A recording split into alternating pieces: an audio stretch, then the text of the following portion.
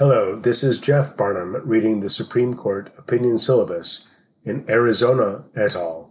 Versus Navajo Nation et al., certiorari to the United States Court of Appeals for the Ninth Circuit, consolidated with Department of the Interior et al. Versus Navajo Nation et al., also on certiorari to the same court. Argued March 20th, 2023, decided June 22nd, 2023. An 1868 peace treaty between the United States and the Navajo tribe established the Navajo reservation that today spans some 17 million acres, almost entirely in the Colorado River basin of the western United States.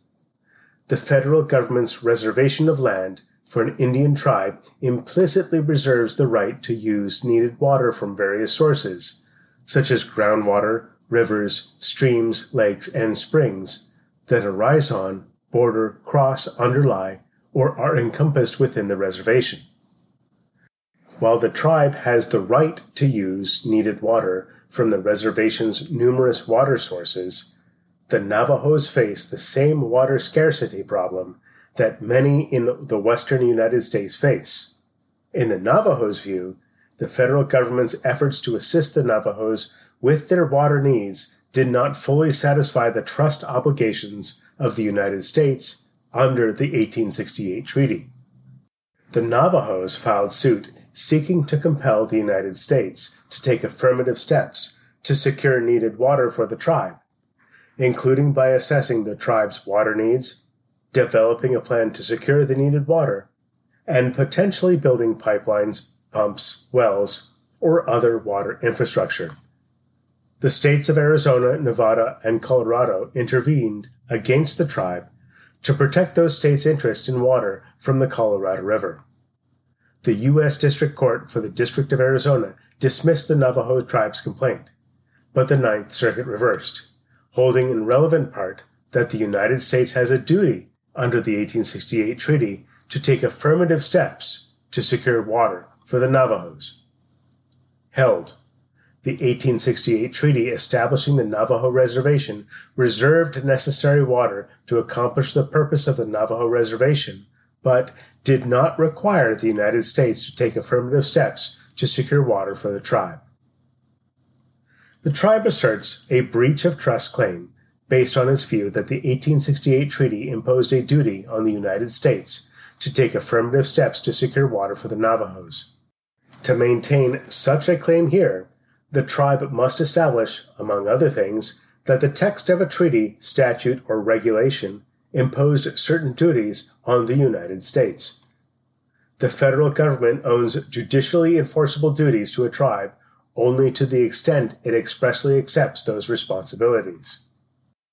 Whether the government has expressly accepted such obligations must train on specific rights-creating or duty-imposing language in a treaty, statute, or regulation.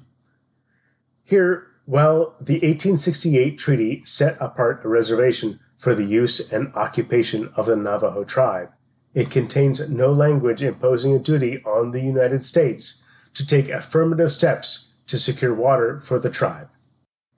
Notably, the 1868 treaty did impose a number of specific duties on the United States, but the treaty said nothing about any affirmative duty for the United States to secure water. As this court has stated, Indian treaties cannot be rewritten or expanded beyond their clear terms. To be sure, this court's precedents have stated that the United States maintains a general trust relationship with Indian tribes, including the Navajos. But unless Congress has created a conventional trust relationship with a tribe as to a particular trust asset, this court will not apply common law trust principles to infer duties not found in the text of a treaty, statute, or regulation. Here, nothing in the 1868 treaty establishes a conventional trust relationship with respect to water, and it is unsurprising that a treaty enacted in 1868 did not provide for all of the Navajos' current water needs 150 years later. Under the Constitution, Congress and the President have the responsibility to update federal law as they see fit in light of the competing contemporary needs for water. Other arguments offered by the Navajo tribe to support its claim under the 1868 treaty are unpersuasive. First, that the 1868 treaty established the Navajo reservation as a permanent home does not mean that the United States agreed to take affirmative steps to secure water for the tribe. Second, the treaty's express requirement that the United States supply seeds and agricultural implements for a 3-year period to the tribe does not, as the tribe contends, mean that the United States has an additional duty to take affirmative steps to secure water, but rather demonstrates that the United States and the Navajos knew how to impose specific affirmative duties on the United States under the treaty. Third, the tribe asserts that the United States' purported control over the reserved water rights supports the view that the United States owes trust duties to the Navajos. But the federal government's liability on a breach of trust claim cannot be premised on control alone. Finally, the text of the treaty and records of treaty negotiations do not support the claim that in 1868 the Navajos would have understood the treaty to mean that the United States must take affirmative steps to secure water for the tribe. Reversed. Justice Kavanaugh delivered the opinion of the court, in which Chief Justice Roberts and Justices Thomas Alito and Barrett joined.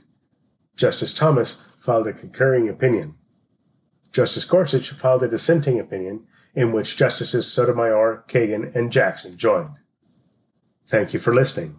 Please help us by rating and reviewing this podcast wherever you get your podcasts, and make sure you subscribe so you can get all of the end-of-term decisions automatically delivered to your device. If you wish to communicate with the podcast, please email us at scotusdecisions@gmail.com.